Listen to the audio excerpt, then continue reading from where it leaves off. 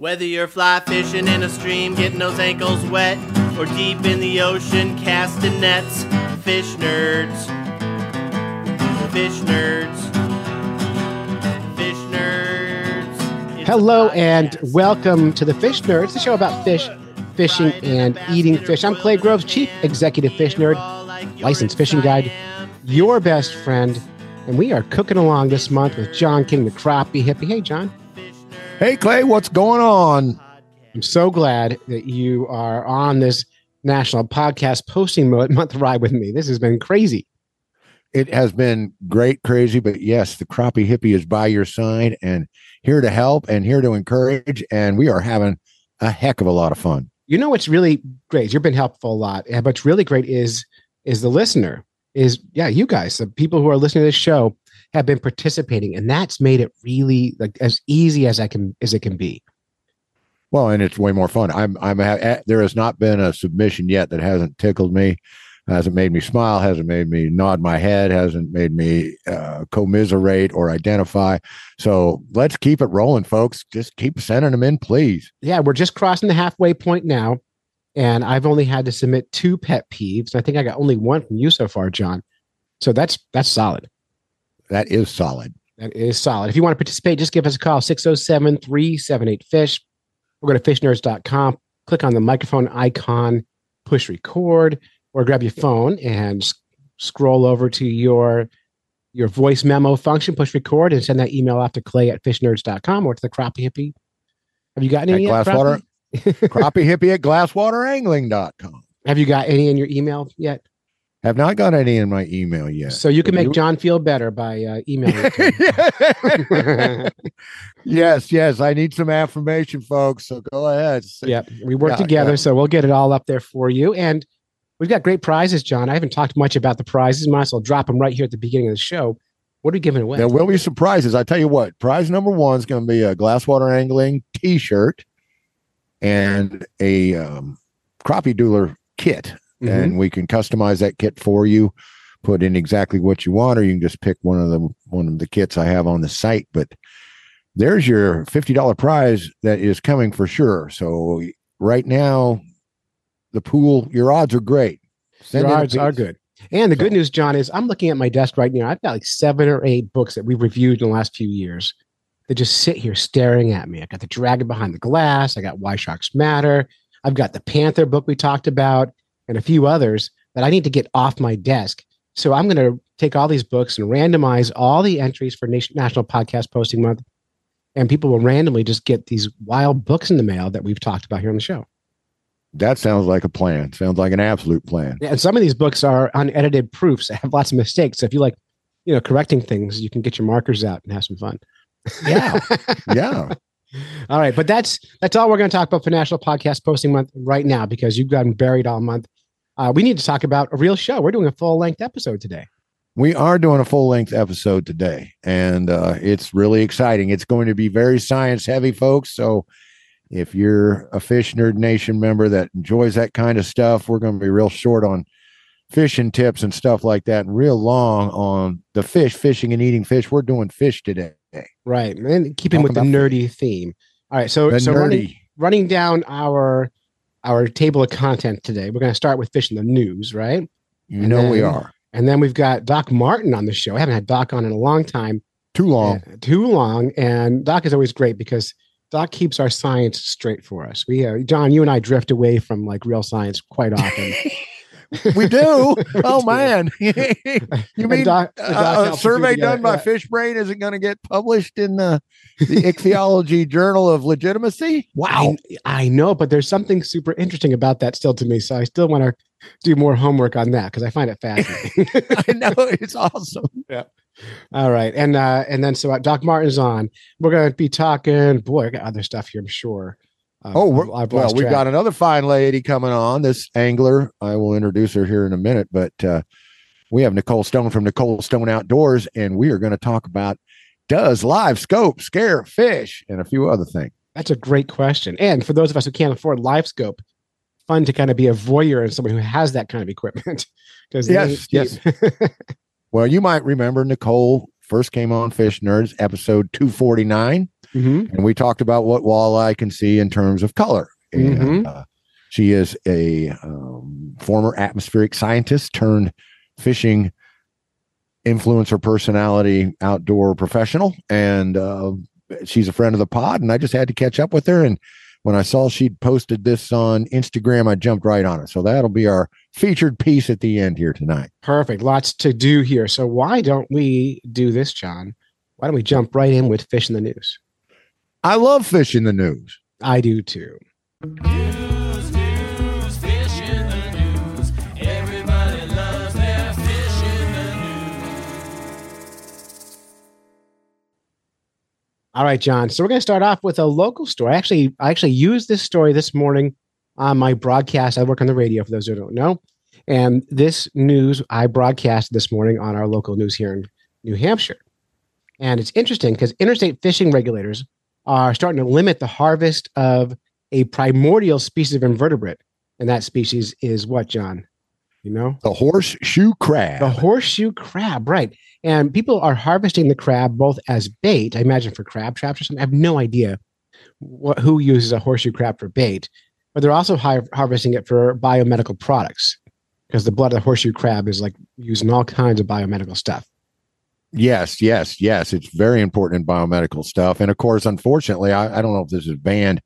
I haven't been out in a tourist shop out your way in any near time, but you got the little dried up ones. Now, maybe those are the ones that you just pick up off the beach, or those aren't being harvested fresh, are they? And dried out, or no, the little babies. Yeah, the little ones you can just go buy in the tourist shop. You know, I've never seen a baby horseshoe crab in a tourist shop, but I can visualize what you're talking about. I've seen them on the beaches. Yeah, there's some people pick them up and sell them.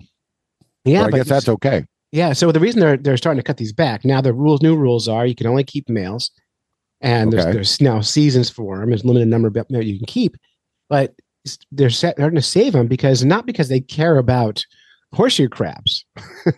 Interesting. No one seems to really care about the horseshoe crabs, but they care about species the horseshoe crabs support.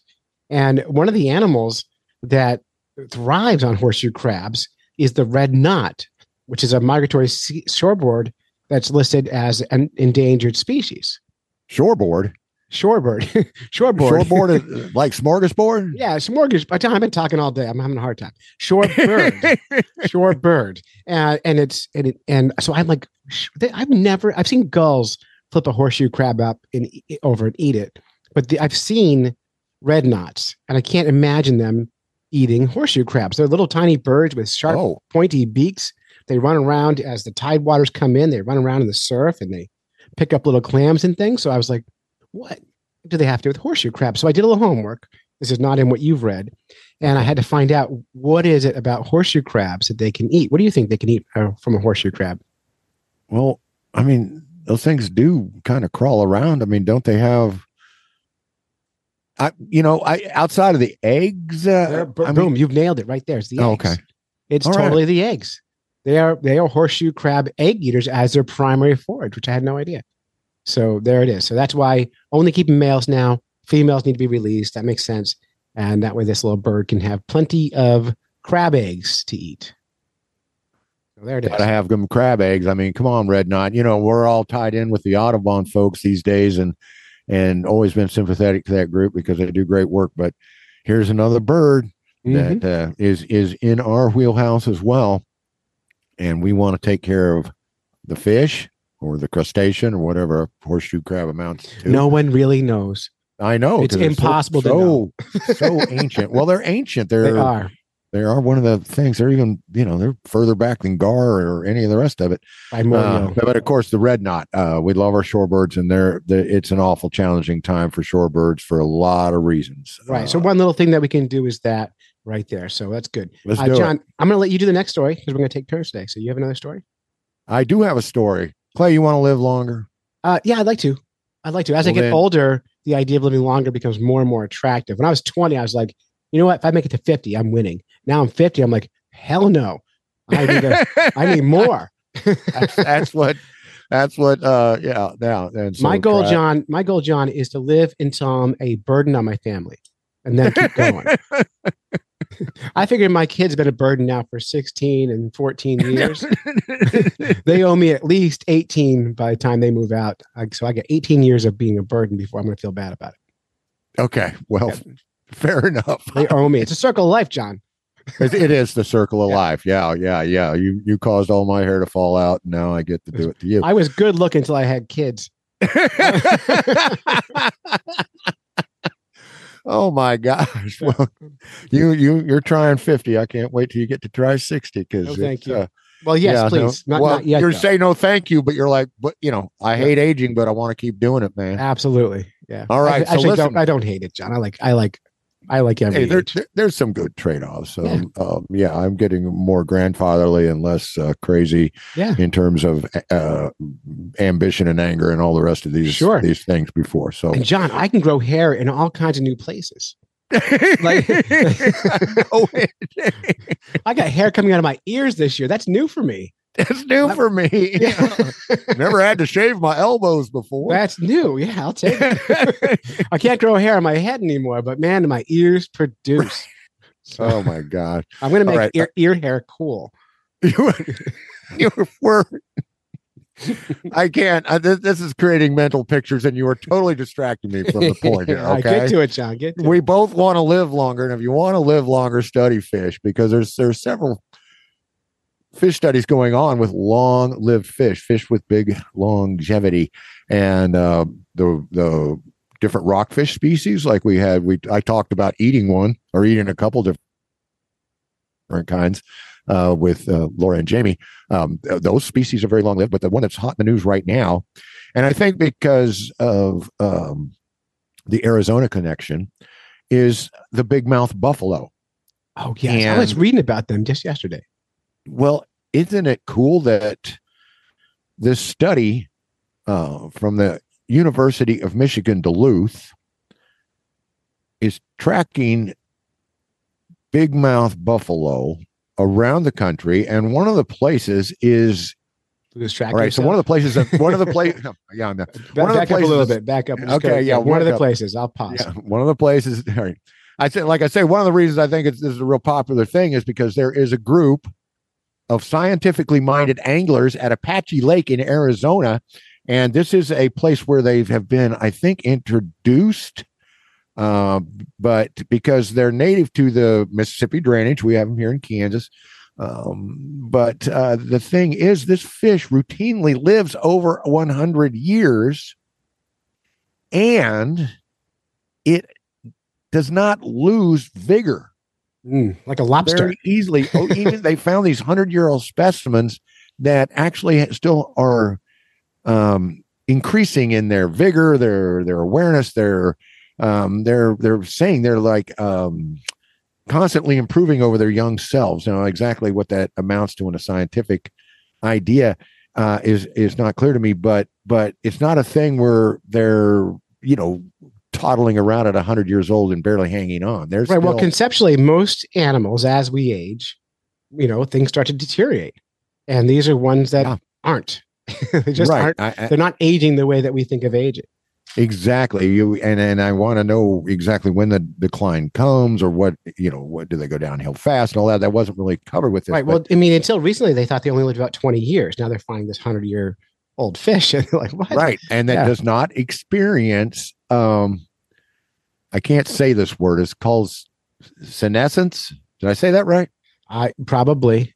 Well, it's we talk about senescence and that means sunset or something, but there's typical symptoms of that in human beings. Mm-hmm. And just like forgetting your name, Bill, is exactly, one of those symptoms. But first of all, we want to talk about buffalo fish is not a carp. It's commonly called a buffalo carp. Right. Aren't they the sucker family? They are in the sucker family, which is just fantastic. And there are three species known. There is the big mouth, the smallmouth, and the black buffalo. And I have actually caught a smallmouth buffalo in a creek in Kansas, and it was in full spawn colors, which I did not know these things had a spawning color type reaction. Was it beautiful? It was gorgeous. I'll try to remember to post a picture of it on the Fish Nerds Facebook group. But no, they do not belong in invasive fish categories. They do not belong in, oh, let's just kill the hell out of them and throw a bunch of them on the bank categories. They need to be, they don't spawn very often. They don't reproduce like crazy. They're long-lived, slow-growing fish that deserves protection and deserves to have a category with game fish, or with, we need to actually, we just need to dispense with this whole trash fish idea, this whole trash fish, kill them all approach, and start protecting these fish, because you never know when you're going to get a surprise like this. You know what I'm saying? I do. It's funny because I was thinking about that the other day when I was kind of mulling over pet peeves. It's always been a pet peeve of mine to like have a fish being called trash. I never set well with me. So I think you're right on the money. Incidentally, John, you recall the quest I went on with Dave to catch and eat all the freshwater fish in New Hampshire. That was inspired in part by a book about buffalo. Oh, really? Yeah, the book was called, I think it was called Eating Buffalo, it was called Eating Buffalo. And it was all about eating these kind of odd species of fish. Wow. I have never, this has just been on my a curiosity list for me, the buffalo. I've never eaten one. I don't, once again, I don't know anything about that aspect of it, but I do appreciate them a lot, because one of the things that makes it was called Fishing for Buffalo. Fishing for Buffalo. That's the name of the book. But they did a lot of eating of them in that book. So, well, it sounds really good. It sounds fascinating. Good read to get into. But I've never eaten one. Have you ever eaten one? I mean, I've never seen one in real life, John. I live on the coast in New Hampshire, where we have a very limited number of freshwater fishes. So yeah.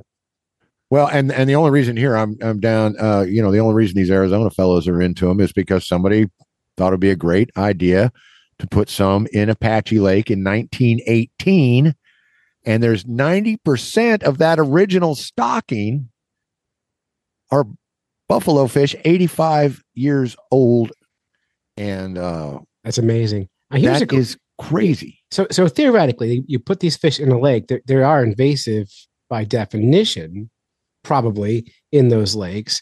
How long does a fish need to be in a body of water before we stop calling it invasive?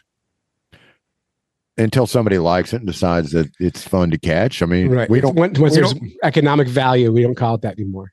Exactly. It's like nobody calls pheasant invasive because they're fun to hunt, they're good to eat, and they're fun to look at, and they've adapted here pretty seamlessly. So there's plenty of people in Kansas that think they've been here all the time. And people get mad when I call largemouth bass in New Hampshire invasive. Yes. On the other hand, I started fights.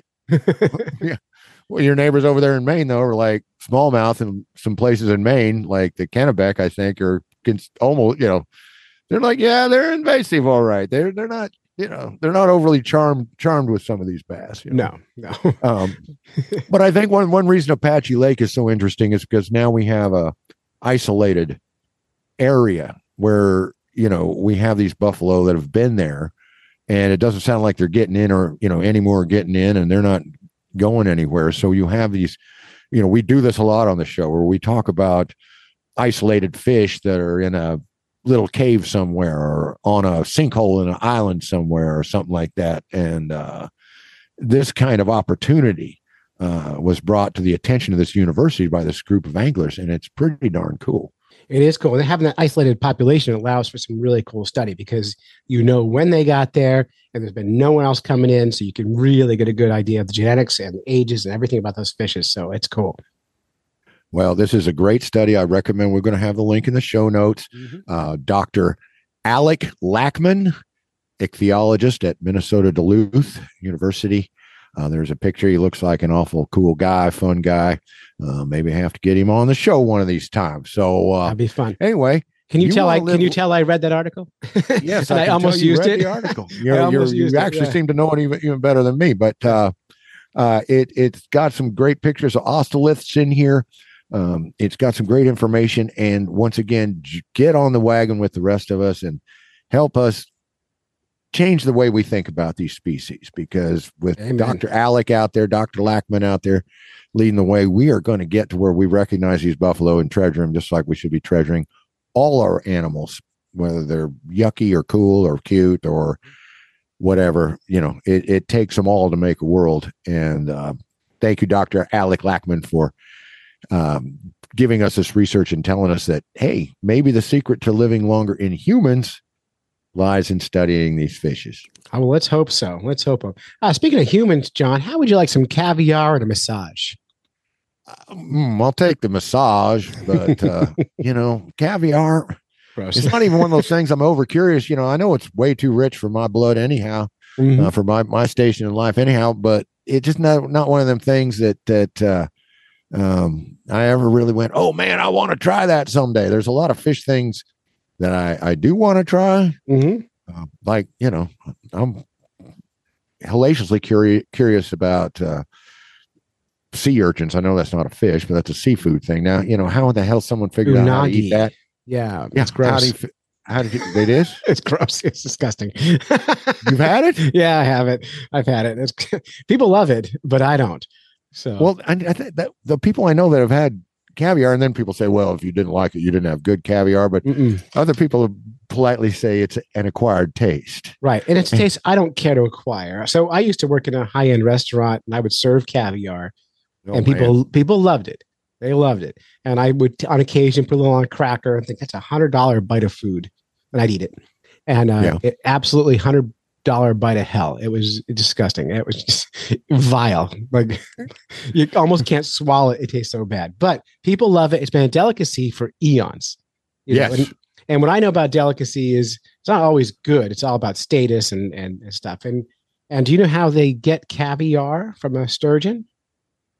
Yeah, and I knew this before I read the article. Yeah, they bashed the hell out of it, and then they cut it open. That's right. They cut it open, and a lot of times they'll do that, and the caviar isn't even edible, so they're killing the fish for nothing. These fish could be 100 years old. And I flipped. Yeah. I'm sorry to interrupt. I flipped out when I read that. I flipped the freak out. I just, that is so 180 from where I'm at as a human being. I understand people want to make money. I understand people, want to have culinary art. I understand all that, but that ain't right. That ain't right. No, it's upsetting. And it actually was upsetting to a scientist named Angela Kohler. Back in 2005, she was at a conference on caviar production where they did a demonstration in the Caspian Sea. And there was 150 people watching this. And the caviar collectors brought out 2 mature female sturgeon. And then the caviar master, this sounds like slavery. The caviar master beat these fish on the head until they were dead. And then they cut the belly open. And then they opened it up, and those eggs were too close to spawning, so they couldn't even use them as caviar. So they just threw the fish back in the ocean and got new fish. That was caviar production for eons. That's how it's been done for generations and generations. And this Kohler character, this Angela Kohler, was offended by that. She's good an for her. Yeah, she's an expert in environmental toxicology. I'm going to have to cut you off because this is a pet peeve of mine, and I know it's a pet peeve of yours, is that, tradition is not a reason to keep doing something, that's wrong. Oh, John, we got reported once for spreading hate towards Asian people on the show. Yes. I went on. I said, I don't care where you're from or what your tradition is. We need to stop killing whales. And I don't care about your tradition. I don't care if you're from Japan, that's been happening for eons and your family's always done it. I do not care, because doing horrible things is still horrible, even if it was tradition. Slavery was tradition. We know to stop that. Suppressing women's rights been tradition. We know to stop that. And we could be nicer to animals. So I think but anyway, I got called spreading hate speech. I got reported for that. I almost lost the podcast. Oh my God. I remember that flap, and I don't want to make light of it. But anyway, let's get back to Dr. Kohler. I had to jump in there though, because you're right. When it says, the Caspian Sea, and this is the way it's always been done. And, it's like, enough already. Right. Dr. Kohler has a better way. Let's go. Right. Well, she was there studying sturgeon populations because of looking at chemical pollution. But this experience kind of changed her new goal was to like find a way to get caviar without killing the sturgeon. And it turns out it ain't that hard. Yeah. It's not that hard. By the way, have you ever stripped a fish of eggs on purpose? I have not, but I know you've talked to me about it. Anyway, please proceed. Yeah. So I've done it with salmon, and that's how they do it in the hatcheries with salmon and trout and a lot of other fishes. They take the female fish out and they pick them up. They might sedate them a little bit by putting them in water that has carbon dioxide blowing into it to settle them down a little bit, calms them down. Give the belly a little rub and then squeeze. And if the eggs are ready, they pop right out. And it's easy. It doesn't hurt the fish at all. The fish recovers in the hot ocean water and it's back to whatever it has to do to be a fish, right? Turns out sturgeon's the same thing. It's just as easy. You take the fish out, you give them a little massage, and you can tell by how the belly feels, how hard it is, if the eggs are ready to come out or not. And they even use CAT scans to confirm this. So now there's a whole new process called the Kohler method for extracting eggs without killing the fish. So by the way, it's simple as that. It's not that big a deal unless you're the fish. And that's a huge deal. So it's great. Well, so now they're starting to really push that everywhere else. And you can buy now no-kill caviar, which is a much better way to do it if you must buy caviar at all. And they've formed an organization with some standards on, you get certified as a no-kill vendor. I love John Addy and his son Mark from Yorkshire was selling sturgeon as pets, and they got into it. But of the three people leading this sort of movement, two of them, the other one being Deborah Keene, no-kill caviar farmer. Well, if they'd raise fish, they're farmers. No, but anyway, no-kill caviar farmer from California. The California Caviar Company is a no-kill company, 2007. She has a collection of 20,000 sturgeon, this lady. So we're looking at getting women on board, and all of a sudden something that seems obvious as hell gets done. What do you know, Clay? Well, maybe women have more empathy than men. We kind of, men are known for, if we're going to box ourselves into stereotypes, rough, tumble, kill things, rah, rah, rah. So yeah, that has something to do with it. But it's great. Now they have farms of sturgeon who they're able to get these eggs from, and then they produce more eggs year after year. So it becomes way more sustainable. So I'm a big fan of this, and I just thought it was worth talking about. Plus, I wanted to talk about massaging fish. So mission accomplished. Mission accomplished, massaging the fish. Well, I tell you, because it just seem obvious as heck, especially since you have been in the fishery biology business and have stripped fish. Is it because we thought it was a good idea and we're too afraid to say something? I mean, I'm sorry, but a new set of eyes, a new set of attitudes coming in on stuff can just freshen things right up, Right. And it happens to all of us, John. We've all done unethical things until someone else came up to us and said, hey, maybe the way you're handling that fish is wrong, or maybe the way you're killing that thing isn't working best for that fish. We can learn. And hopefully that grows maybe you should empathy. So I'm sorry to interrupt. Yeah, go ahead. Say it again. No, I was just going to say, maybe you shouldn't bite down on that lead split shot. Right. Which I've been doing since I was a kid. You can see how much good it's done Clay and me. Yay. But there's a better way, and don't be afraid to follow a new road, Right on. All right. Well, why don't we leave the news there and move Let's forward. do it. All right. That was Fishing the News. Thanks, John. You bet. News, fish in the news. Everybody loves their fish in the news. All right. What's next? I've lost track of my notes.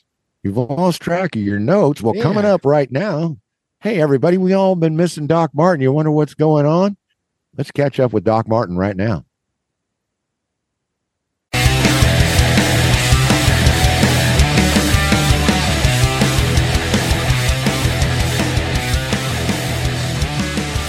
Hey, Doc Martin. I got Doc Martin in the studio today. And, gosh darn it, I just wanted to get her in here to catch up with her on what she's been doing. I haven't talked to her in so long, and we haven't had her on the show in so long.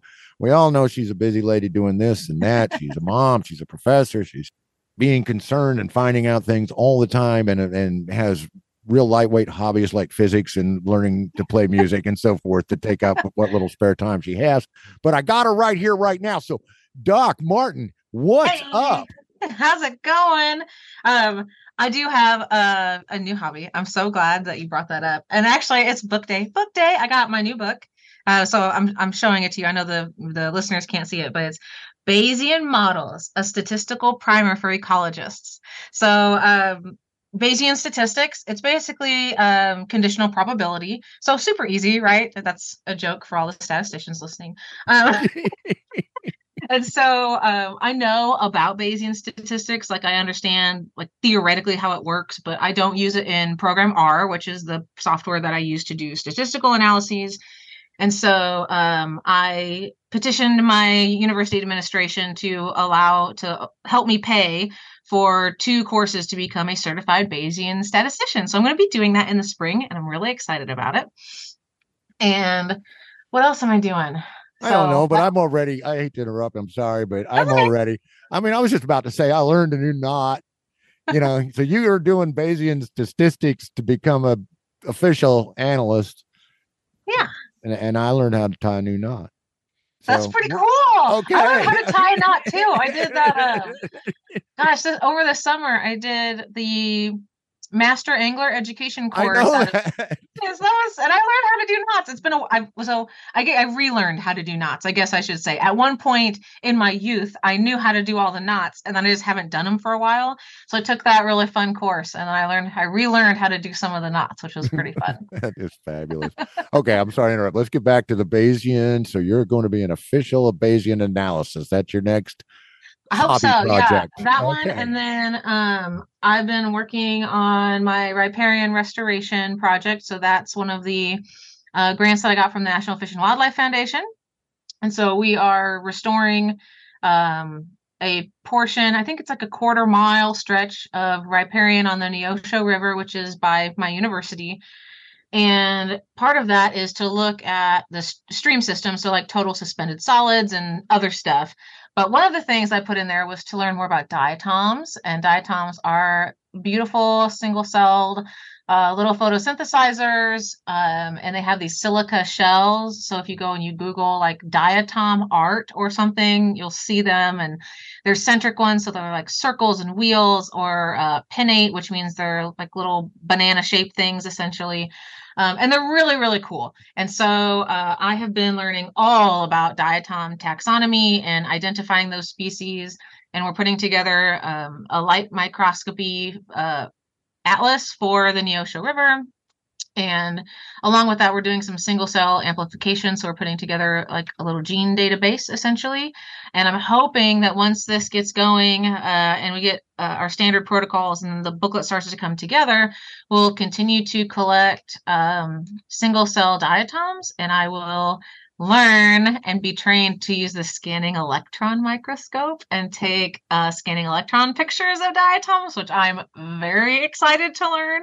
So I'm hoping to do that sometime next year as this kind of builds up. And let's see, what else have I got going on? I just got another grant yesterday approved, which is really exciting. And this is going to be doing some stream monitoring around my area. So I'm co-advising with a fellow faculty member, and we'll be recruiting a new graduate student for this. And since also the paperwork's not signed, so I have this, but I'm a little tentative to share too many details. But I think that should be signed in the next couple weeks because we're planning on starting in January, so it'll be pretty quick.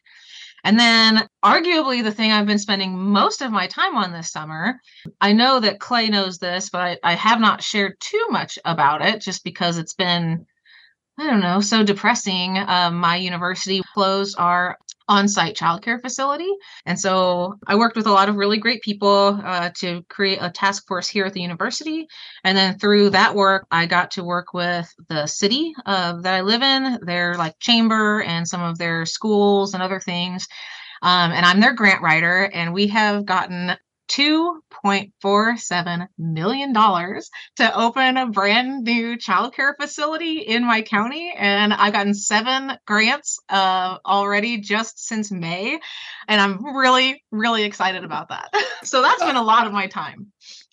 Holy smokes. That's awesome. I can't believe it. I mean, we're all out to change the world in a positive way. But man, you sure as heck know what you're doing when it comes to doing that. That's great. I mean, I'm trying to do this green business stuff, and I haven't had a grant proposal accepted yet. So I don't even know what it's like to have them say yes to, $100 bill, much less that kind of money. But I don't want to seem deprecating, but man, I am really proud of you, Doc. That is awesome to take that and just take that bull by the horns and twist it right on down onto the dirt. I mean, that is That's exactly how I feel, John. I mean it. Oh, good.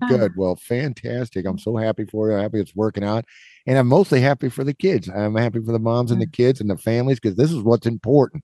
We lose sight of this all too often and decide to prioritize around this. And boy, when you can do an end run around it and just come back with kicking A and taking names, well, I see the gratification. I can see. Yeah. And that's the whole thing, right? Is you don't have to do anything. It's not my responsibility to do this, right? It's no one's responsibility to right the wrongs of the world.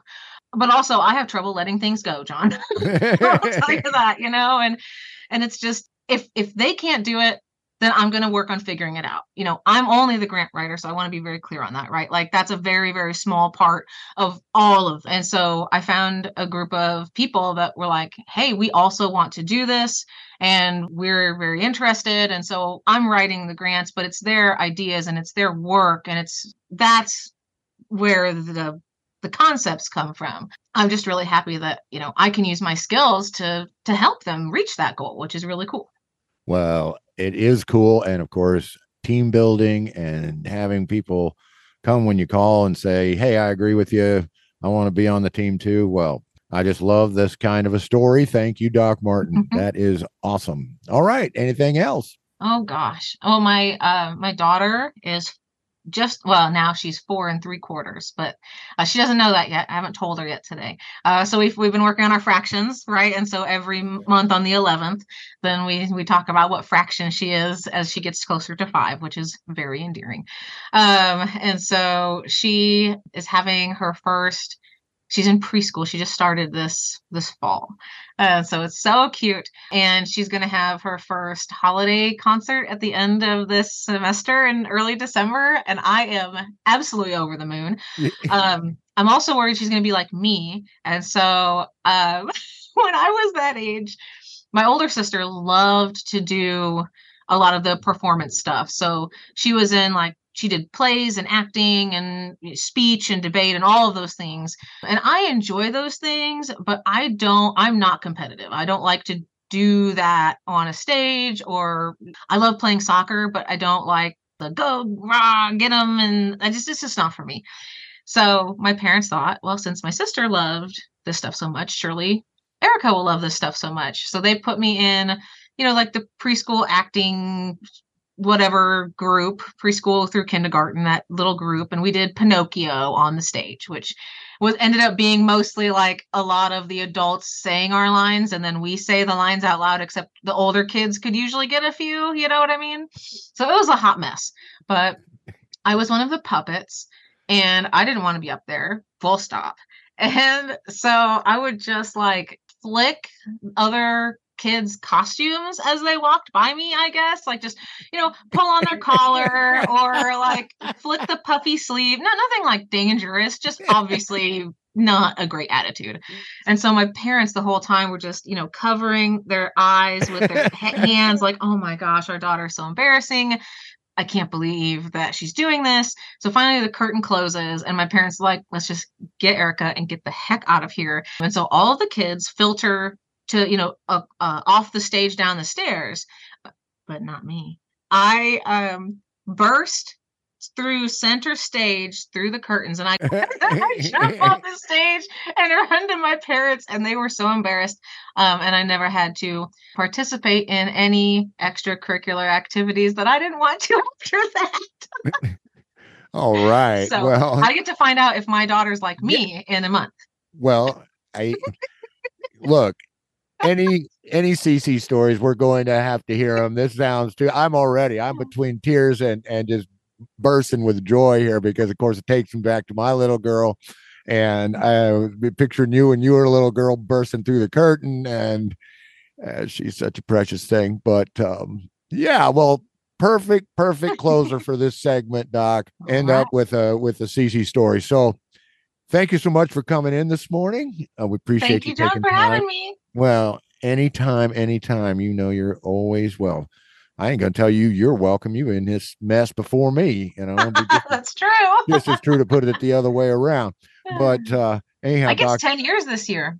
yeah, I guess so. So that's what I hear. I've only been around since 16, but anyhow, I do appreciate the time. Anytime you take the time with us, we know that we are blessed. Thank you, John. We'll talk to you soon. All righty. This has been Crappie Hippie talking to Doc Martin, the one and only. Tight Lines and Valentine's. Peace out.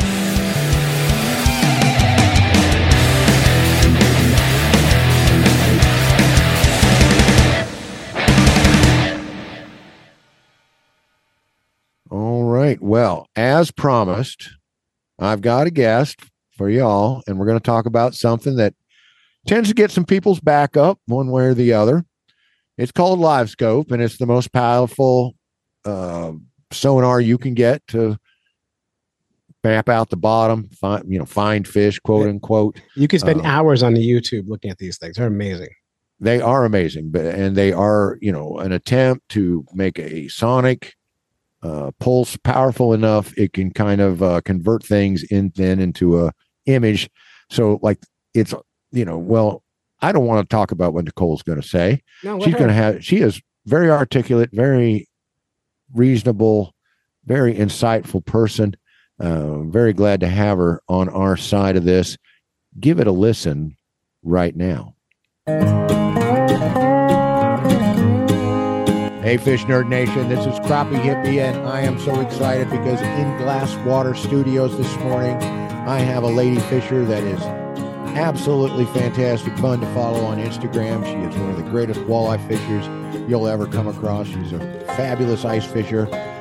She also does some outdoor writing. She does some science writing.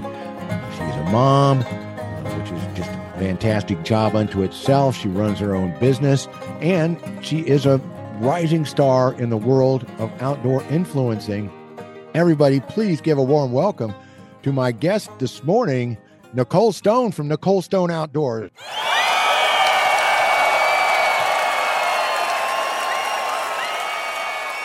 How are you doing, Nicole? I'm great. Thank you for the great intro. That was perfect. Well, thank you very much. Now, we're here this morning because we're just going to jaw like a couple of fishers about something that a lot of people are interested in. A lot of people are having a bit of a argument about it. We're going to talk about live scope and whether it affects fish or how it affects fish or if it even does affect fish. But before we get into talking live scope, let's talk about the important stuff. Let's talk about the good stuff. Let's talk about the stuff that matters. You're a mom now.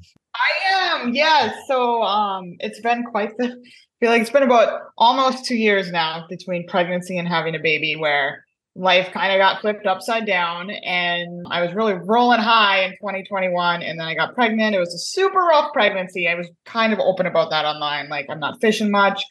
I was throwing up for the first half of the pregnancy and then just had other things going on. And it was just a lot. Like, getting pregnant is a lot. And then had Savannah, my daughter, which is the best thing in the world. Like, it's what I never knew it's what I wanted, and now I love it. It's the best part of my life, but it is a transition. I mean, me and my husband have been married for, 8 years.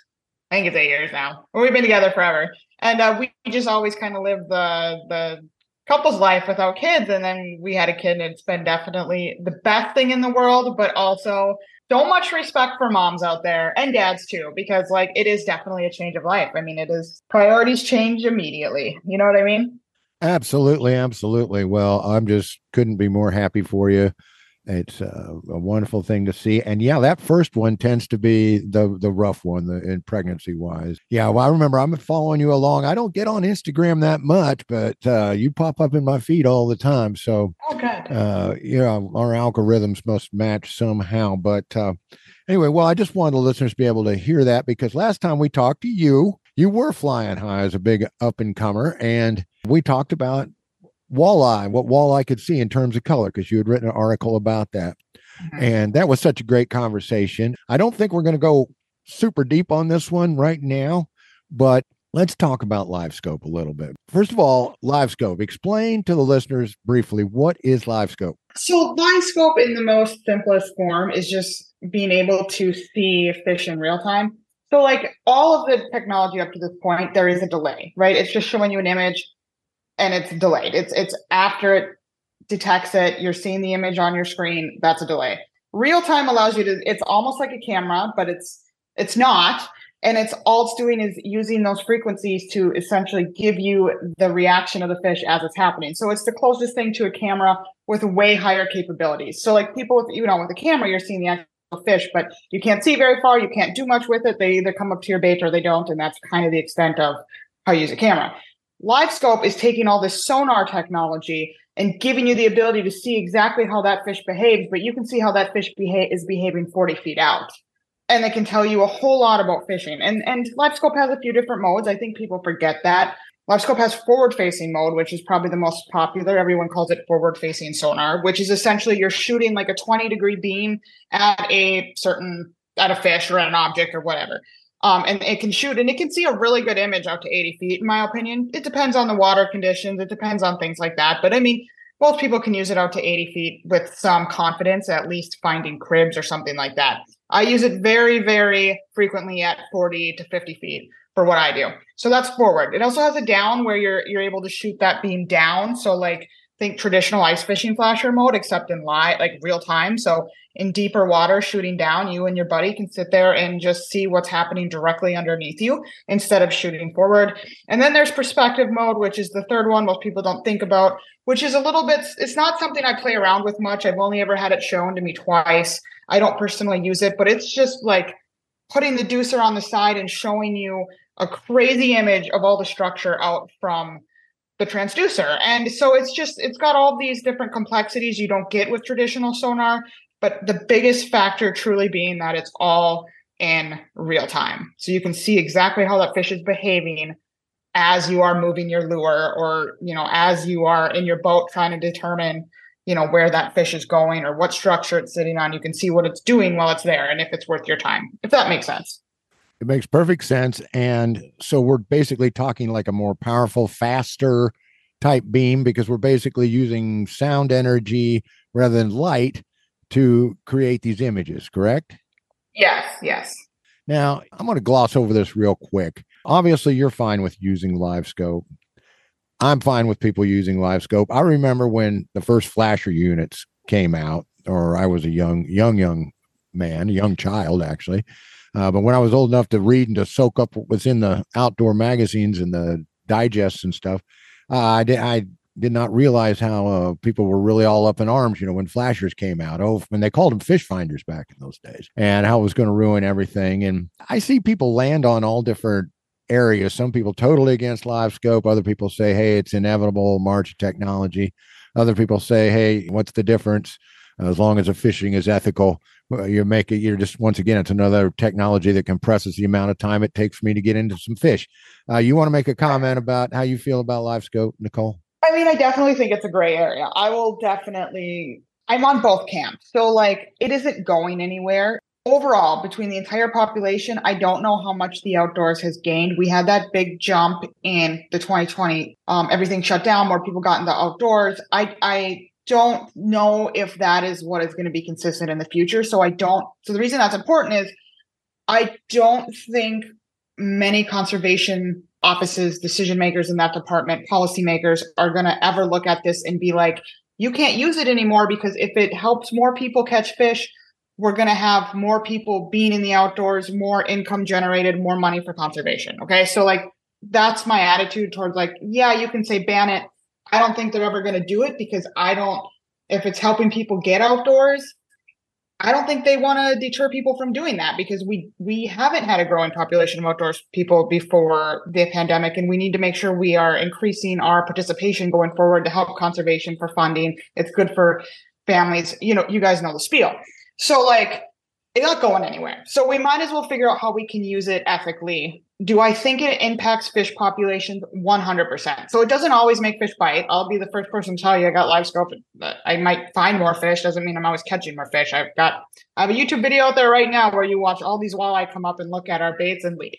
So like, it doesn't necessarily help you catch more fish all the time. Where I do find it can be detrimental is particularly in the panfish communities.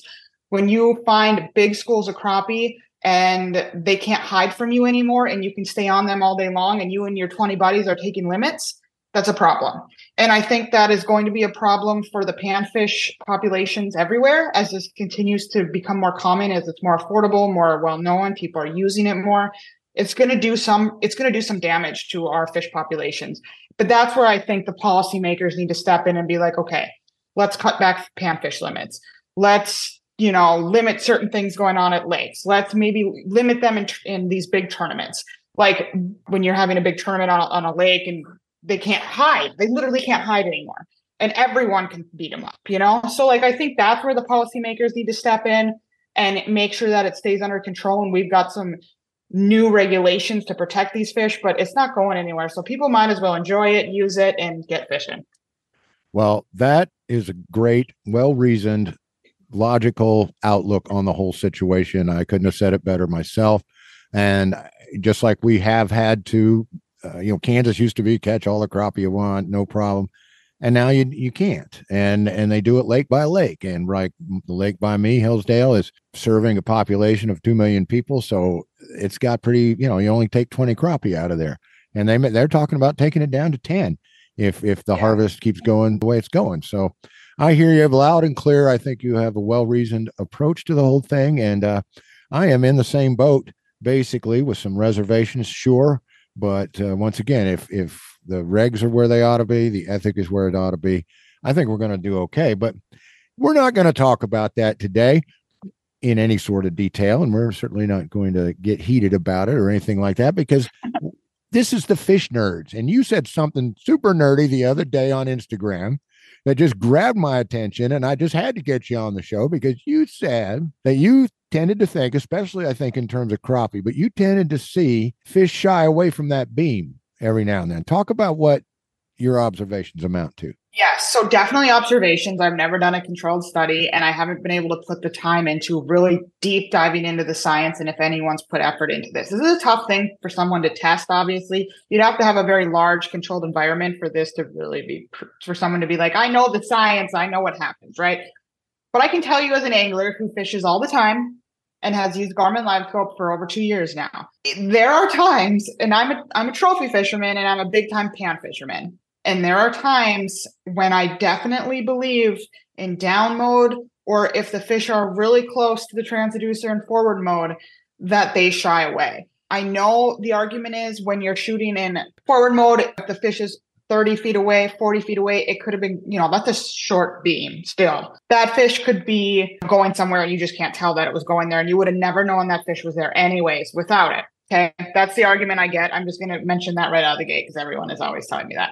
Here's the thing. When it comes to crappie and panfish, I have fished with enough people at enough times on the same basin where, and I've had my own little tiny studies with myself, which I know is anecdotal to some degree, but there are times when those fish will avoid that signal. They will come in and they will leave. And I have had it where I have found the fish in these basins in the spring, especially, and I've got 6-7 anglers with me.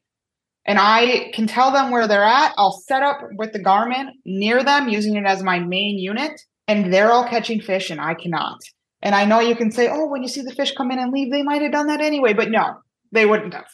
I can promise you that they're roaming this basin. I can catch fish all day long. And there have been time and time and time again where I've had to shut off that unit, dig out my old Markham digital sonar, and just sit out there with all my friends that are using traditional flashers to catch them. And it is the only way, because for some reason, certain times of the year, certain species, they just don't like the noise coming out of that system. Well, first of all, that's probably the most compelling research I've been able to find. I know it's not, and like our Doc Martin, our the professor of freshwater ecology at Emporia State University, and our freshwater ecologist Amy, these people that have done a lot of controlled experiments are like, hey guys, questioning the value. However, I tell them that the observation of the person out there doing it does have value, and they agree, because this is the thing. You've seen it and you've compared it to people around you, and you've switched technologies and seen a result. So that is fascinating to me. Now, there's just things that I want to know where you're coming from. First of all, when we're talking about a signal, we're talking about hertz, which is the speed of the between the audio pulses, this vibration, however you want to describe it. And then, of course, decibels, which is the loudness, the actual loudness of something, the amount of audio force that is there. Now, people say fish can only hear 800 to 1,000 hertz, but we can't say that because there's so many different fish and they've all adapted in so many ways. I mean, a goldfish, for example, can hear up to 4,000 hertz. Secondly, fish have other modes of perception that we do not share.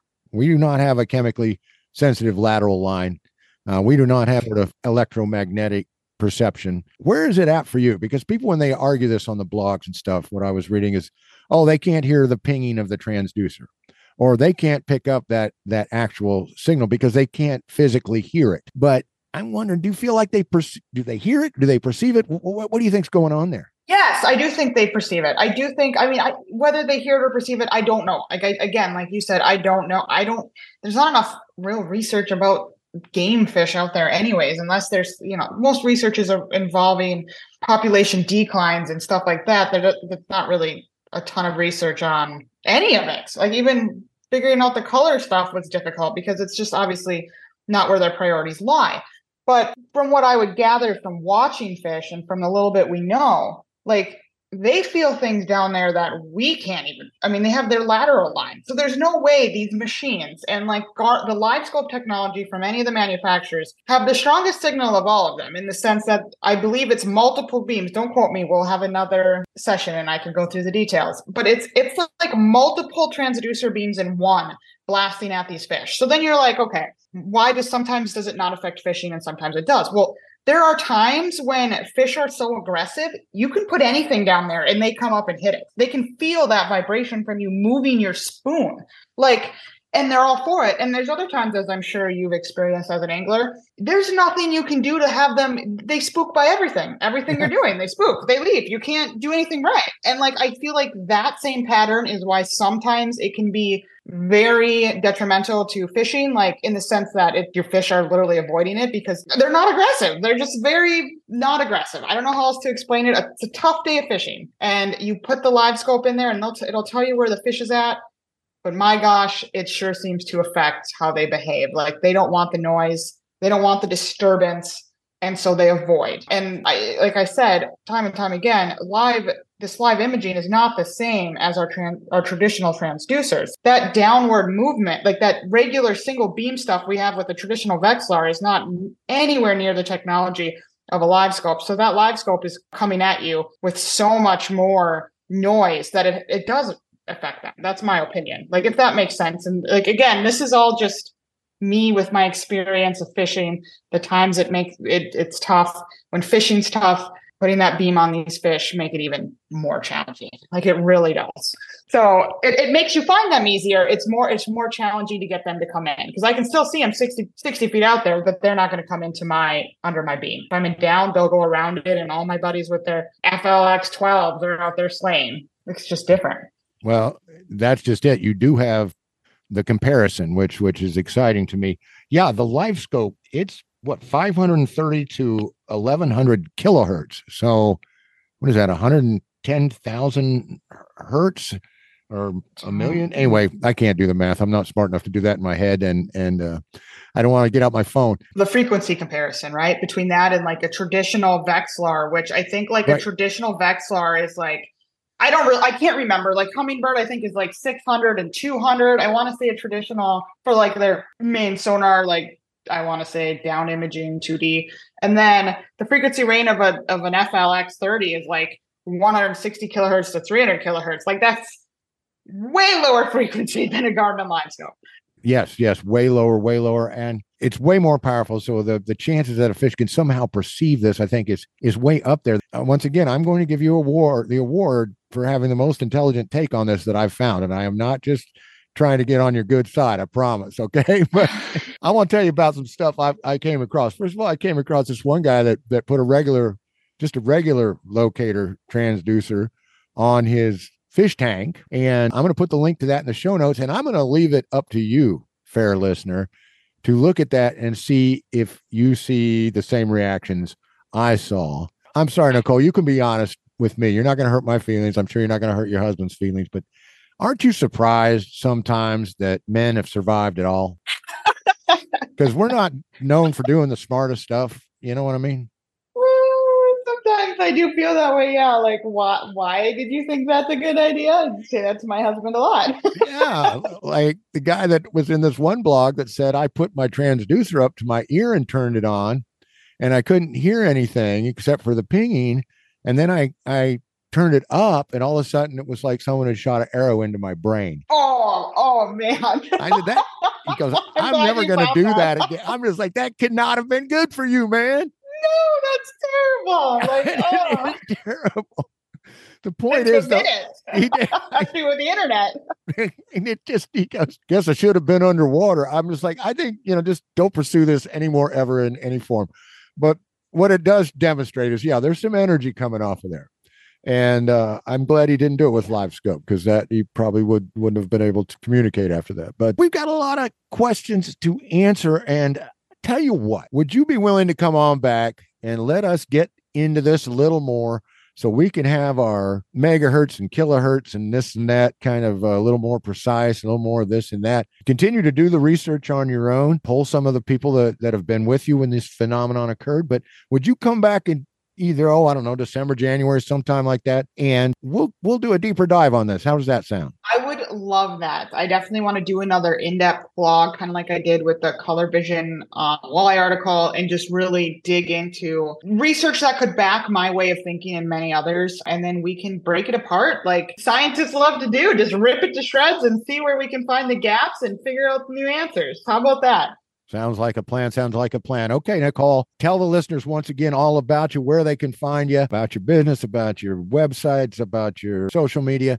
Give us the whole story real quick. Well, you guys can find me as Nicole Stone Outdoors. I'm everywhere: YouTube, Instagram, Facebook, TikTok, X. So be sure to follow me on any of your favorite platforms. I have a website, Nicole Stone Outdoors, which is kind of the face of a lot of the fishing stuff I do. You can check out my favorite products by obviously purchasing some of the products I work for. You are helping me make more content and do things like this. And you can also find me at NicoleStone.com, where I have a personal blog on tips and stuff like that. We also do websites. I love building websites with the girl that works with me. So yeah, all these options, reach out for any of them.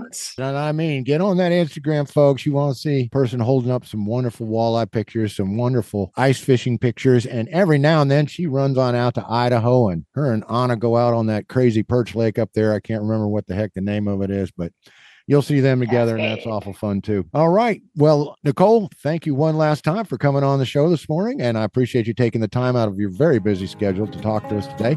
And we will get back with you soon. Sounds great. Looking forward to rehashing this out in another month or so.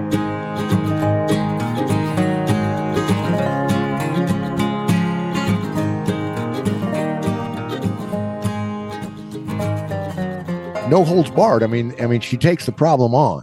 Mm-hmm. She says, live scope can be a problem with fish populations. Live scope does have things that concern her on all different levels. But she makes some excellent points. She's certainly not going to quit using it. It'd be hard to quit using a tool like that. Well, but just to let her off the hook a little bit, not that she needs to be let off the hook, but she has a very scientific mind. And for her, a lot of it's observation. And for her to bring up this thing, hey, this signal is so much more powerful. And I know, docs, I don't think Doc's rolling her eyes on this one, because the impetus for studies and the impetus to examine things a lot of times comes from us, quote unquote, ordinary people saying, hey, do you see that? Why the hell does that keep happening? And somebody that has, a scientific mind says, well, we'll set up an experiment to see why. And Nicole Stone knows how to set up those experiments, and she talks about controlled experiments. But to have her sit in the middle of a whole group of ice fishers, and she's put them on the fish, she's like, okay, I found them, set up around me and start fishing. And then she has to switch to her Vexlar just to get a bite. I think that tells you something. It is telling. It's surprising too. Like, I find that shocking. So really it's shocking. It is shocking. And I'm so glad she agreed to come back. We're going to come back probably after the first of the year sometime, because, I had to kind of I had to urge her a little bit to do this because she's like, well, I don't have the data. I don't have this and that. I said, Nicole, we're just kind of doing a little teaser then. We'll just have you talk about what you've seen, what you've experienced. But I was very intrigued by that Instagram post. And when she said, hey, I've seen fish shy away from this signal. And I said, well, I need to know more about this. So thank you, Nicole Stone, for coming on tonight or this morning or whenever whenever you're listening. Yeah, whenever you're listening, whenever we recorded it. But we thank you for coming on. And I've just thanked Nicole Stone. Who else we need to thank, Clay? Well, before we do that, I want to give a teaser because next week we've got actually a big interview. Oh, my goodness. Yeah, and I thought maybe we ought to talk about that a little bit. Well, you were talking about books we have laying around, and I have a book laying around I just got from my favorite outdoor writer of all time.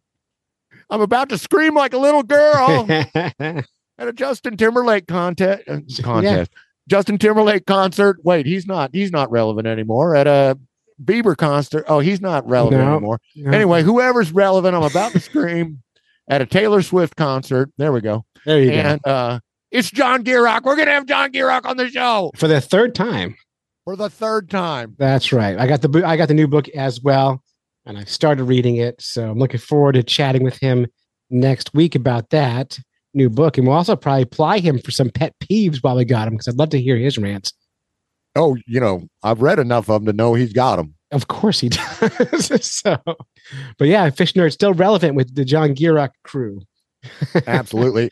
When I contacted Simon & Schuster, they're like, oh, yeah, John knows you guys. Let's go. Yeah, easy, because he's already been on. He knows what to expect. He's fun. He gets it. He knows what to expect, and he still wants to come on. Come on now. John, we've had so many writers, like big name writers on this show. Yes, we have. It's because we like it. We're nerds. What are you going to do? All right, so now we can go thanks. Move on with it. Let's end this show, John. Let's end the show. Okay, we'd like to thank Wally Pleasant, who did our show theme. Of course, Diana's Bath Salts, that does our Fish in the News. We'd like to give a big thanks to Doc Martin, because we love her so, and anytime we hear from her, it is a good day. Mm-hmm. But most of all, we want to thank you, our listener, for bringing your ears right on in here and letting them. But most of all, we want to thank you, the listener, for bringing your ears right on in here and letting us fill them up with some good fish science stuff this episode. So, right. Very well. Until next time, John, follow the code of the Fish Nerd. All right. You do it. Here we go. I'm doing it. I did it. Now you do the next one. What? I talked over you the whole way. All right. I love the end of our shows. It's the only part never of the take show a free. We should practice. Well, anyway, try again. No, it is. You guys know the thing. Spawn early and often. Never take a free lunch with strings attached, and swim against the current every chance you get. Talk against John any chance you get. Talk over John whenever you can. Fish Nerds, we're done. Woohoo! We're out of here. I don't know how we do this, John, but we get through it. Whether you're fly fishing in a stream, getting those ankles wet, or deep in the ocean casting nets, Fish Nerds. Fish Nerds. Fish Nerds. It's a podcast. Just for the halibut. Fried in a basket or broiled in a pan. Eat it raw like you're in Siam. Fish Nerds. Fish Nerds. Fish Nerds. It's a podcast.